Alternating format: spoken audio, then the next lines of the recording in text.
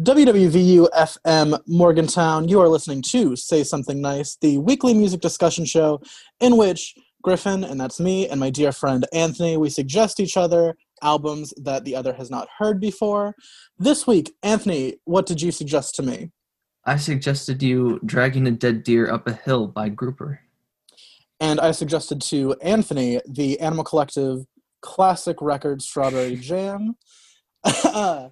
We are going to get started with that one. To give you a little bit of background for the record, and the band Animal Collective is made up of David Portner, Noah Lennox, Josh Dibb, and Brian White, acting under the pseudonyms Avitaire, Panda Bear, Deacon, and Geologist, respectively.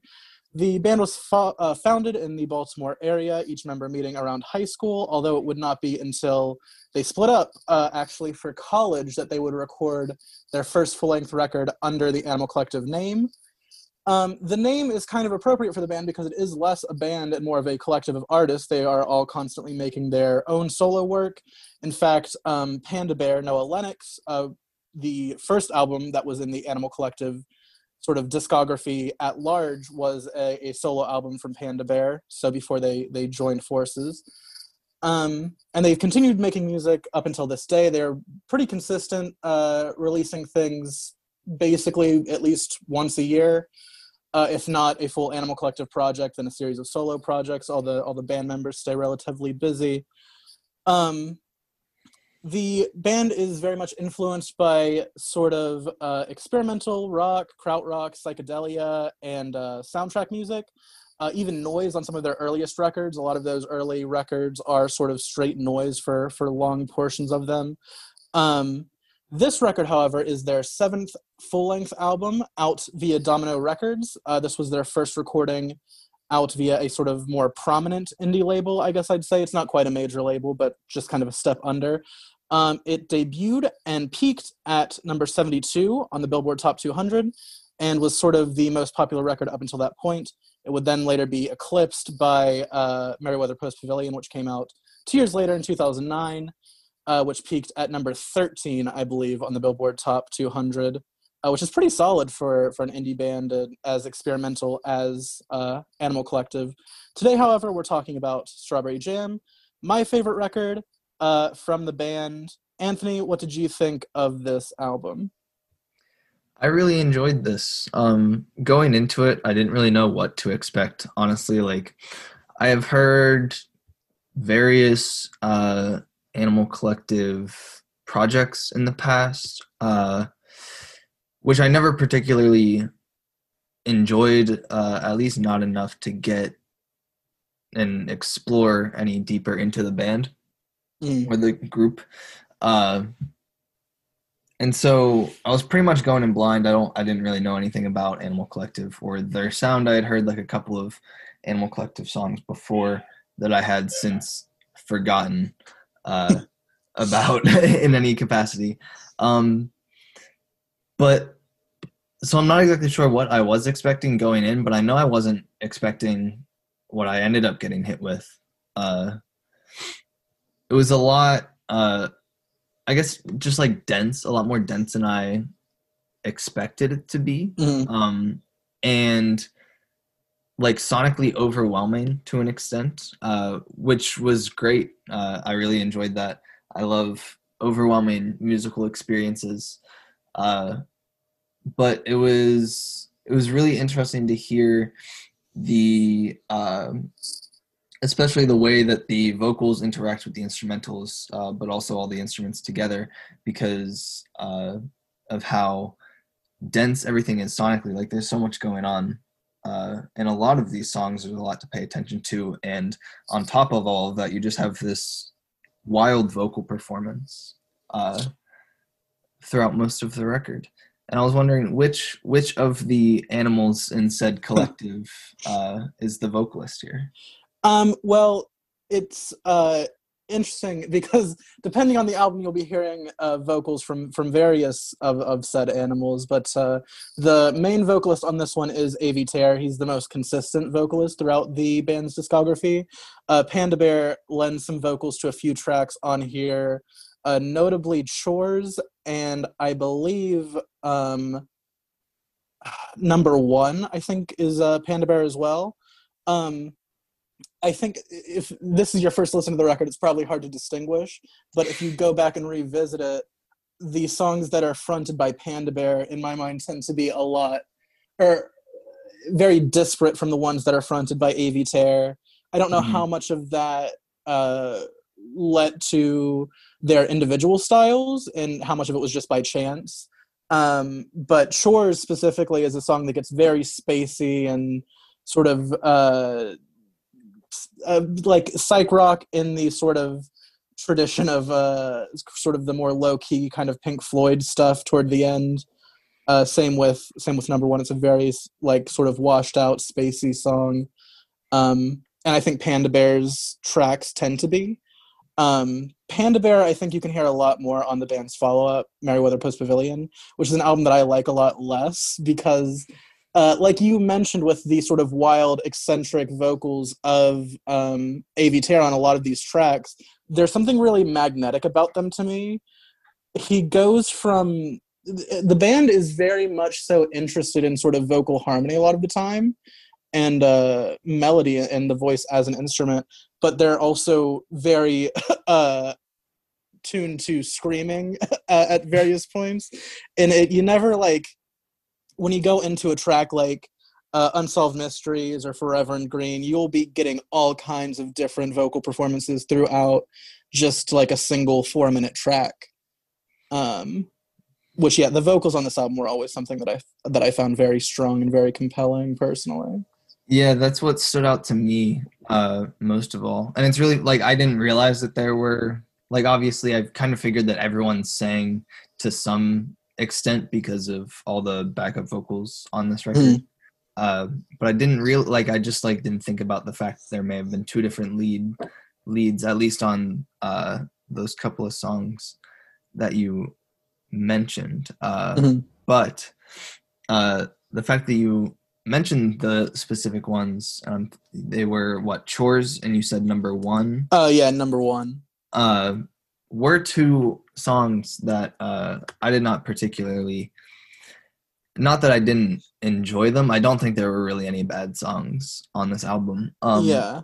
But those were ones that just, like, didn't stick out to me as much, and I am wondering now if it really was just because on these kind of primary listens, the vocals are what stuck out to me the most and, like, pulled me in the most.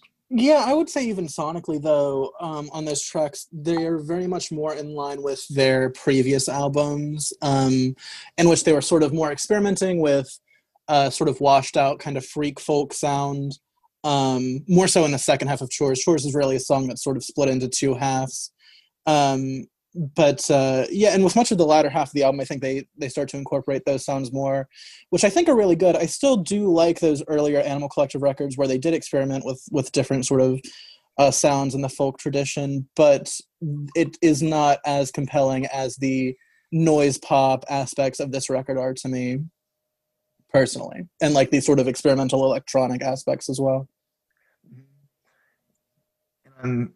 The all those different styles that you're just, like, referencing right now, kind of throwing out there, they do a really good job of mixing all of them, even, like, not even between different songs, but as you mentioned, even with Chores just being split into two different parts, like, so many of the songs here start or end just, like, in totally different places from each other. And they do a really good job of mixing all of those different styles together throughout this record, not even just between songs, but within one song a lot of the time. Yeah, absolutely. Now might be a good time to bring up the title of the record, which I always think is a funny... the background story to it is quite funny. The title came from Panda Bear, who, after opening a packet of jam that came with his complimentary breakfast on an overnight flight, said that he wanted to make an album that sounded how the jam looked. That is to say, something that is really, quote, synthetic and sharp and futuristic looking, but also tangy and sweet, almost in kind of an aggressive way in terms of the way it tastes. Which is a wild quote and a wild thing to say, but at the same time, I think they strangely kind of nailed it with the sound of this record. It's interesting, and I think that is a quote also where you can tell that this band was just on a lot of drugs. They were sort of one of the peak indie touring bands like them, and like sort of like the Flaming Lips type folks who were very influenced by the psychedelic culture. But I think it ends up leading to their sort of way of looking at music from a more holistic perspective, saying, I want an album that sounds how this looks, ends up with this being a really unique listen, because it does feel more inspired by sort of an aesthetic than any particular sounds that they're building off of sonically. Yeah, and I like those different philosophies regarding music, and just like thinking about them in different ways usually leads, in my opinion, to a more interesting final product. And yeah, I have to agree with you. They really did kind of nail that. Was one of the one of the most accurate depictions of any kind of band saying, "I want my record to sound how this whatever." Yeah, and like actually pulling through a little bit on that. Yeah, Because it's like, especially with something as abstract as just a yeah, packet of jam. they the psychedelics end up making sense because I think this collective does a good job of like coming across as authentically weird and not in any kind of like contrived way that you get a lot of just like throughout time, but for some reason I feel like specifically throughout the 2000s of a lot of people just trying to be weird for weird sake. For sure. But throughout this album, despite how just like whacked out so many of the instrumentals can get, I feel like they do a good job of putting the song first, instead of just like having like it's interesting that they have had like such a weird idea going into the record, but they didn't get so distracted by that to like put the song secondary or anything. Yeah, I was just gonna say that I think that sort of authentic weirdness, as opposed to anything more contrived, is when you draw back to the band's influences and the bands that have specifically influenced each artist. They're not the sort of like way out there psychedelic, or not psychedelic, but like way out there sort of outsider artists that you would maybe expect from a band like this. Like no one said like the Shags or anything. They're just from what I've read with the different members, they're taking the most of their influence from bands that are really adherent to the pop structure, like sort of like the classic sort of 60s bands like the Beach Boys and the Beatles, and bands that were really interested in experimenting technically, like where that krautrock influence comes in with bands like Can from the 70s or thereabouts. And so I think that sort of influence in a in the more experimental technical playing with that sort of adherence to the pop format is where that unique specific weirdness comes in, because they're not trying to be overtly weird. It's just how this happens to sound. The one big comparison that I ended up drawing, which you didn't list it as an influence, and I have no idea, this is just what I kind of like, when I listened to it, I was like, oh, it kind of sounds like this, was like the early like solo Brian Eno albums, like his pop stuff. Yeah, I can absolutely see that. Especially like the kind of wall of sound technique that he was sort of revolutionized, or I can definitely see that within this record. I haven't read any specific interviews where they talk on that specifically, but I could definitely see that being a big influence. Even the sort of Brian Eno Talking Heads records, I can see some influence on with this record. Yeah, but it's like the same kind of stuff, like just the wild, like the interesting but kind of complex, like melodic lines of the vocals and stuff, the crazy instrumentals that you still like they'll still just put like if you isolated the vocals, you could put them over like any kind of pop song in some instances, because it's definitely not like pop vocals. It's very interesting melodic lines, but then the instrumentals that are backing those ups a lot of the time are just like will be have like basic chord structures going on, but then the way that everything interacts with each other is super interesting. And it's not just like, oh well, we're gonna double the guitars. It's like you're gonna add some sort of keyboard line that's just like totally different, but ends up just fitting in really weird ways. The one thing that I want to ask you, because I wasn't able to like comprehend it when I was listening, probably Sure. I just need to spend more time with it. But like the lyrics, do you know Yeah. anything about like inspirations for the lyrics? Because first listen through, like I'd find snippets and stuff that like ended up making sense, but then other times where I just had no idea what was going on. Yeah, this is an album that it is not sort of upon first glance or first brush, it's not the lyrics are not something that in this whole collage of sound and color, they won't stick out to you specifically, but I really do recommend if you enjoy this album to go back and really look at the lyrics, because it is a very lyrically cohesive and poignant album that sort of focuses on celebration, loss, longing, acceptance. It's this whole kind of mishmash of feelings and sounds that make for a really unique perspective lyrically. The first song, Peacebone, is specifically about Avi Ter's sort of disdain for nostalgia, which lyrically, it takes you on this whole odyssey of like death and birth and reincarnation and everything.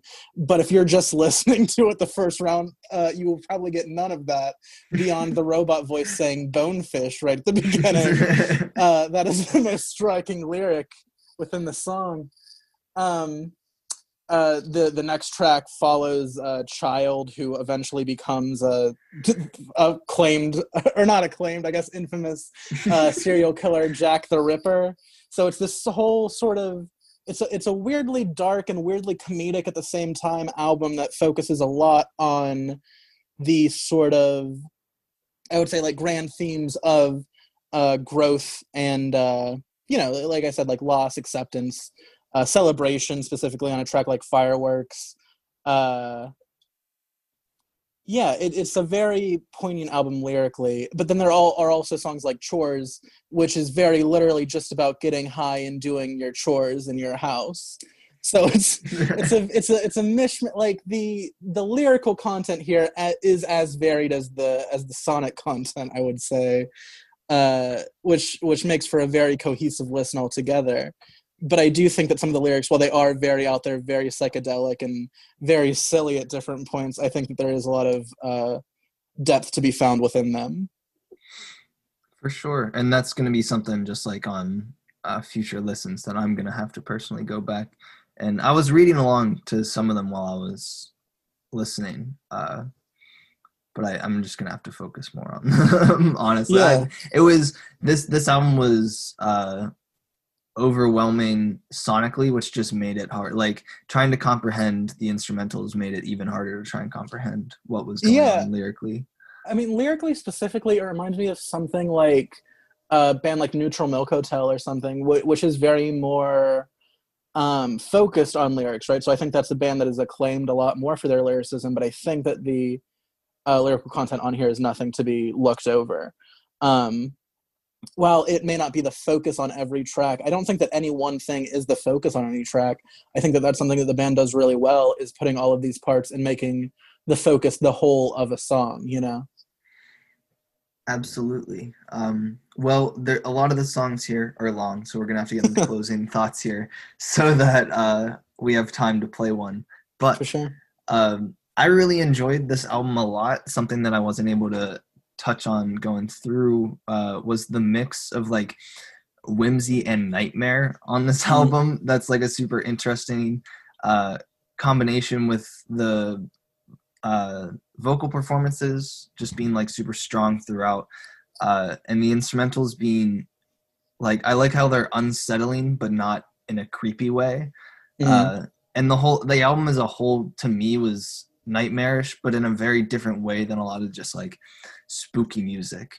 Like it kind of ends up sounding like a weird altered reality a lot of the time.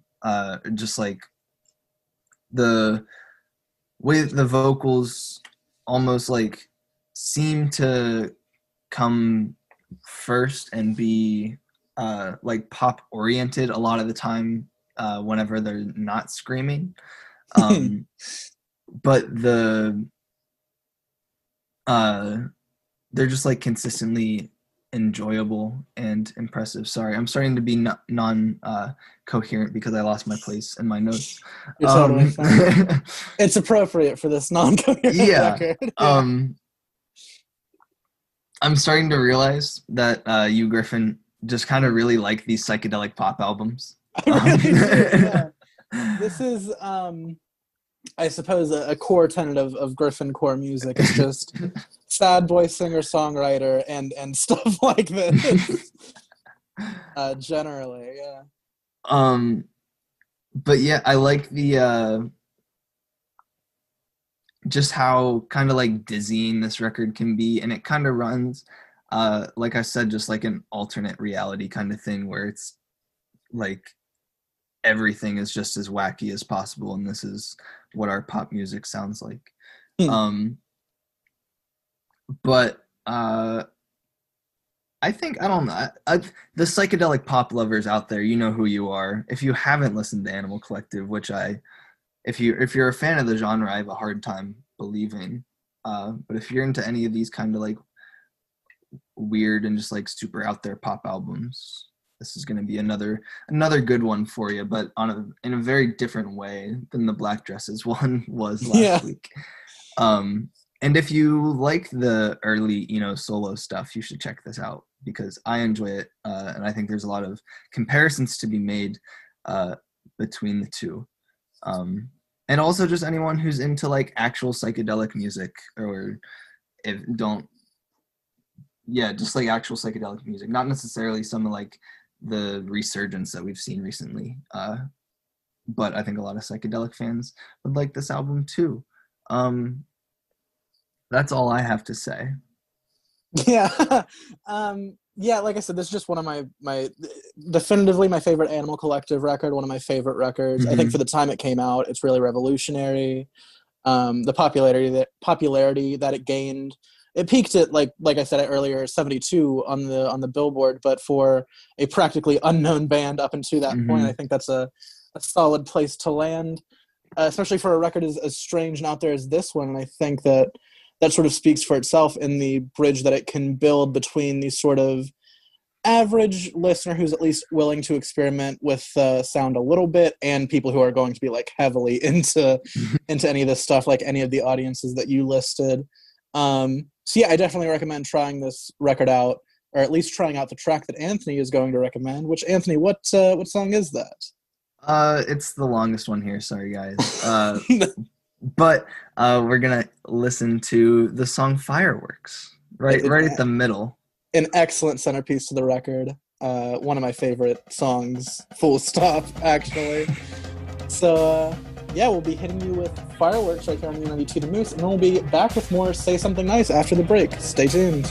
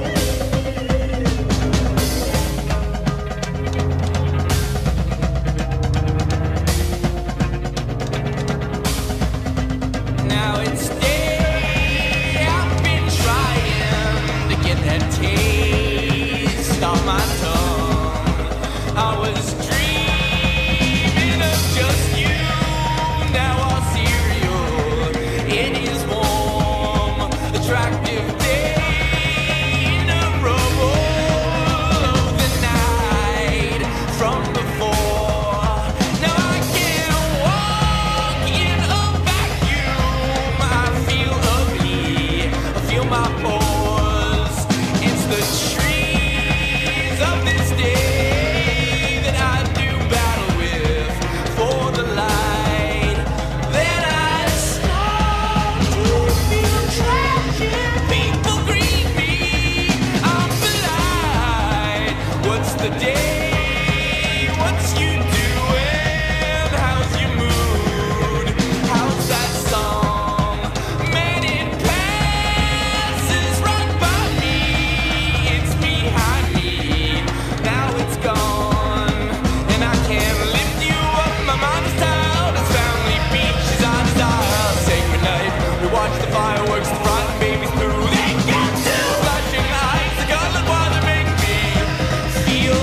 That I'm only all I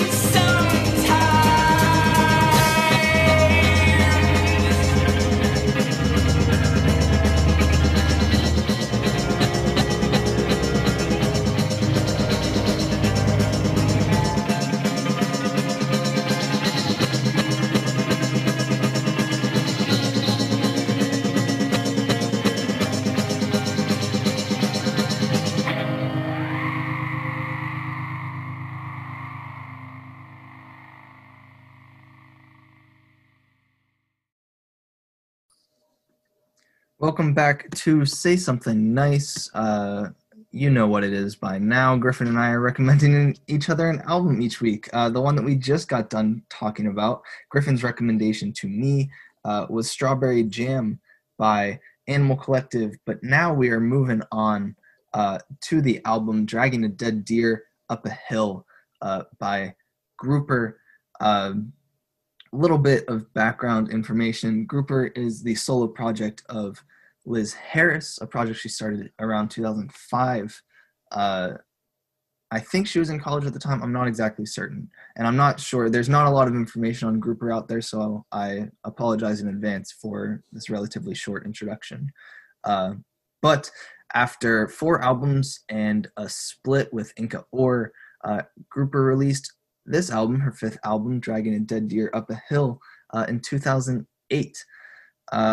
Like most of Liz's album, or most of her albums as Grouper, this album is very haunting, and but it stands out from most of their discography for relying a lot more on acoustic guitars and being more of a folk album while still definitely being classifiable as an ambient release. Dragging a Dead Deer is a lot more focused on the songs than most of her releases, but it kind of allows the melodies here to be more at the front, but still second to the atmosphere of the album.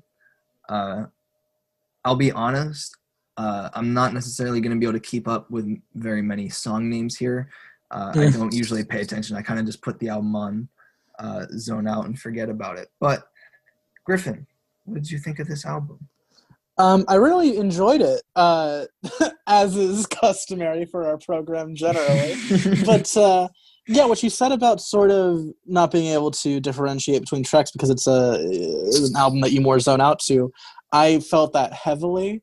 I was cooking chicken wings whilst listening to this record, and I really just wanted to be like in a forest hammock. Like I wish it were like a little more fall outside, like maybe mid-October, and I could just be like midday swaying in a hammock while listening to this. Because there are certainly sort of like eerie and haunting elements to it throughout, but there are also very like serene and beautiful elements to this album throughout that are very evocative of the autumn specifically, and I think the cover is as well of the record. But this record is interesting because it is an ambient release, but it's much different than the one that we were talking about last week, which was the Soft Brink Truth record. This one is, I would still classify it as an ambient record, but I think more than anything else I would classify it as a folk record. I did say in my notes that it sounded like Fleet Foxes on Zoloft. It sounded like, yeah, it was just, or not Zoloft, Xanax. I'm sorry, I'm getting my antidepressants confused. Parts of specifically the vocals, which are very, the sound generally is very sort of washed out, but very consistent also. Throughout most of these songs, she focuses on sort of a few strummed acoustic chords. But the vocals specifically reminded me of a band like Fleet Foxes in that they were very like choral influenced. Like there was a lot of sort of slight layering, and she sings in a very falsetto tone consistently, which was very lovely to listen to. The lyrics on here were very hard to find. Apple Music just has a lot of the lyrics listed as instrumental, and it's like I can hear words for sure. I just can't tell you what they are.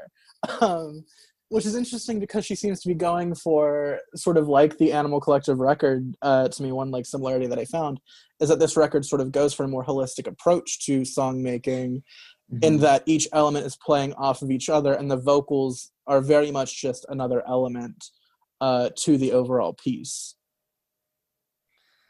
Absolutely. And I think I noticed the same thing. I do own this album, so I don't always listen on Apple Music, but in this instance, I wanted to sit at my desk and listen, so I had to be on my computer. But the fact that Apple Music lists the even the songs that very clearly have words Yeah. as instrumental, um, is Like, always it's just like a funny point to me, because like that's also the exact same way that not that I think about it. I always listen. I'm like, oh, there's words, but like I'm not. I'm never. No matter how attentive I am, it's never enough to actually be able to catch what Liz is saying. yeah, I Uh, think it was Traveling Through a Sea, which had absolutely no lyrics. And like I could very clearly hear that the first line was Traveling Through a Sea. Like mhm. that was the lyric. Um, but yeah, it's so that was just an interesting aspect of it. But I think that that kind of plays to the album's strength, because I wasn't focused on the lyrics a whole lot here. I don't know if that was a mistake of me. Like I don't know how um, much focus was sort of put onto the lyrics, but uh, it is it made for a much more holistic listen, like I said, and a listen where I was just consistently wanting to really put this album on and just kind of be with it for a while, specifically in the fall like setting that I described earlier. Because there's no one piece that sort of jumps out and distracts you from anything else. It is just like a nice, for lack of a better term, vibe album. Mhm. I did write in my notes also just the phrase spooky lo-fi folk beats to be sad / nervous to, uh, which I think describes the album fairly well as well, if I do say so myself. Yeah, I think that really sums it up. And I have to imagine, like, from the other grouper albums that I have checked out, like the way that the vocals are mixed on this album are definitely, like, it's not just the classic, oh, I'm mixing this in my bedroom on Apple headphones so you can't hear the vocals because neither can I, kind of thing. Like it's definitely a purposeful decision, because it's the same on all of her albums, but Yeah, uh it absolutely felt very intentional to me as well, just like coming in mhm. from this one. So that translates to new listeners as well, I think. But Um, the Go ahead. like I also don't pay attention to the lyrics when I listen to this, just because I never have them easily accessible or accurate, for that matter. But so I always wonder the same thing. Like, I know that she is putting effort into her lyrics. Obviously, they're there, and from what I've uh, looked into for her other albums, when it's a little bit easier to check out the lyrics, and I wonder if the themes of this album do end up kind of just coming across more from the just general feel and atmosphere that is presented, and if you even need the lyrics to really get the album. Yeah, I mean, because from what I could glean from the lyrics, it did sound like she was putting a lot of effort into them. You know, it's not just Mhm. sort of a secondhand thought, but it is. I feel like if she wanted them to be a focus, she would have put more focus on them. Like I think what she did was very intentional, and I think that that is because she wants the themes of this record to stand from however you approach it, from like instrumentally, from the sort of sonic palette, how it's put together, sort of everything about it, as opposed to just gleaning the inspiration from the lyrics, which I think is a very interesting and unique approach to songwriting. Because there's a lot of people that will put focus on various aspects of their music, but she seems to be trying to incorporate the themes that she is bringing up in this album throughout each individual piece of music on here, as opposed to the instrumentals being just sort of a backdrop for whatever lyrically she's talking about. For sure, for sure. I the oh, I swear I had an idea, um, or a single thought. Um, yeah, and it's very throughout the album, to me, just like a very evocative listen, of where it kind of makes you, it puts me in a mood, like no matter what, no matter how I'm feeling. it'll put me just in almost like a daydreamy kind of mood where I either want to, like, I need to be doing something where I don't have to think. It's one of the ambient releases that instead of like focusing me in, kind of uh, ends up clouding whatever I'm doing and Yeah. forces me to zone out a little bit. Yeah, 100%. Like I said, when I was listening to this record, I was cooking chicken wings and vaguely watching football. And so it's not the setting that is most ideal for this record, but I still felt like I still felt transported in a way just by the listen. It is a very evocative album, and it's really good at sort of evoking the feelings that it's aiming for. Um I because this is a vaguely sort of haunting and spooky listen at different points, but it's not overly dark. It doesn't sound like to me. It's sort of a ghost story in the way that like a piece of folklore or something is. It has this kind of this wash over it that's less straightforwardly dark or scary or anything than more sort of there's an element of malevolent whimsy almost to the record, which make for a very unique listen as well. That's a feeling that I feel like a lot of other records don't evoke as much. Sort of if like you portray a I don't know, some sort of doom metal record, right? If that is the equivalent of like a Friday the 13th slasher movie, this record is the equivalent of like Pan's Labyrinth or something like that. Does that simile stand? Yeah, I think it definitely does. The way that I was gonna go ahead and describe it, what popped into my mind is that it's not like, I will always like definitely use the word haunting to describe this album, but it's not haunting like you said, in the way that like like you compared it to a slasher, or didn't compare it to, but like contrasted it with slasher a slasher flick. And I think that I would say this album is haunting in the same way that like you wake up at 6 a.m. and there's like a fog and the lights starting to shine through. Yeah. Kind of like it's haunting, but it's hauntingly beautiful in a way. It's not like spooky or scary in the same way that a lot of ambient releases, especially as you get into like dark ambient, yeah, and I definitely got some sort of dark ambient vibes from this, based on like what I know about genres like this, which I'm not super aware of things going on in that space generally, as I've made clear on this show numerous times. But yeah, sort of dark wave, or even one of the sort of witch and occult influenced genres a little bit at points, as well.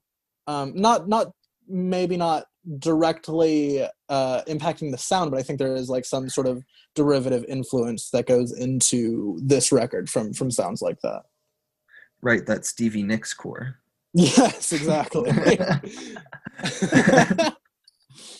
But yeah, I was going to say, contrasting it again to the ambient release that we discussed last week, this one sort of it disappointed me at first, not overall, but just specifically the ending, because whereas I said last week's record felt like it was always building, and it sort of ended in this excellent climax, this one, by the time that it ends, I think it just sort of fizzles out isn't the right word, but it just sort of ends. There's nothing that really builds toward an ending for me.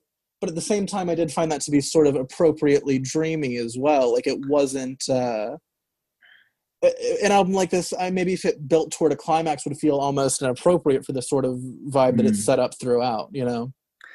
Right, and it's funny because mentioning the ending, I'll go ahead and call forward to the beginning. It starts with like a fade-in kind of thing, and yes, so it's exactly. really funny. Like, the album ends up kind of just playing like a dream because it fades in, and then it just kind of allows itself to end too. And Yeah. so it's really like it's just kind of passing by through your mind or something. It's like a passing thought. It comes and it goes. Yeah, and it's And interesting because that fade in, I think, is a wind noise of some kind. mhm. Which I wrote that down because I feel like that's the most stereotypically like ambient thing ever is a wind noise. But yeah, I think that adds to the whole kind of fall feel of it too. Is that it passes specifically like a gust of wind or Mhm. something, like throughout. But what were you going to say? I'm sorry for interrupting. Oh no, that was. I mean, I was just gonna say that just like comes and goes as a passing thought almost. Yeah, And while it's playing, it kind of just like lingers. It lingers in whatever space it's in. It doesn't, like you mentioned before, it doesn't really call attention to anything. It just kind of exists in the same space as you, which is something that I really enjoy, and something that I think contributes to the fact that it really like puts me in a certain headspace, um, where I just feel like totally clouded or something, yeah. and like forced to zone out. Just the way that the music doesn't, it's not that it doesn't call you in, but it doesn't come at you. It just kind of fills whatever area it's in and just kind of sits with you in that space. 100%. Yeah, it is a sort of, and I think this is like a record that is a must. Again, I'm not familiar with the ambient genre, but to me, this seems like sort of a must listen for an ambient fan because it does sort of check all of the classic boxes. Um, but at the same time, it is very much its own thing. It kind of stays in its own lane and is very evocative of a specific mood. So it's one that you can listen to when you're sort of in this specific mood. Like I think it fills a lane very nicely. Mm-hmm. With that, I think we're starting to run out of time, so we'll go ahead and get into some of your closing thoughts on this. Yeah, this record was a very pleasant listen, despite all of the sort of the as we've said haunting elements of it. But it is something that I would recommend if you are a fan, like I said, of ambient music. I think this is a must listen. If you are a fan of sort of the spacier and dreamier end of the folk spectrum as well, I definitely think this is worth your time because this does have a hefty amount of things going on here in both like the instrumental palette of it and lyrically. Something that I do want to go back and revisit here are the lyrics. Definitely something that's worth your time if you're into that sort of dreamier end of the folk spectrum. While it didn't, as with last week's album, shoot up to easily one of my favorite ambient listens that I've heard. This one was still very much. I'm very glad that I checked it out. It gave me a new perspective on the genre, as it were. Um, and should I introduce the track that we're going to be playing? In 1 second, I'll ask you in a second. I wanted to add Okay, something. excellent. So what I wanted to add was just that I kind of regret, I don't fully regret, but I'm glad you enjoyed it, but I regret recommending this because it's such a hard album for me to talk about. So if anything that we Mm. said interested you in the slightest, I recommend that you listen to this. Also, all of you Forever Ago stands, I feel like you might like this too. Yeah, definitely. Like on the early Bon Iver Yeah. sort of rip. Yeah, for But with sure. that, Griffin, go ahead and introduce the track, and then we'll get into some recommendations for next week. Yeah, so the track that we're going to hear from this record is the second song on the album, Heavy Water slash I'd Rather Be Sleeping. Excellent little two-part track where the lyrics are a little more in focus. The first track that really grabbed me from the record as well. Before we hear it, though, Anthony, what are we talking about next week? I'm switching it up. No ambient next week. Shout out, but also shed a tear.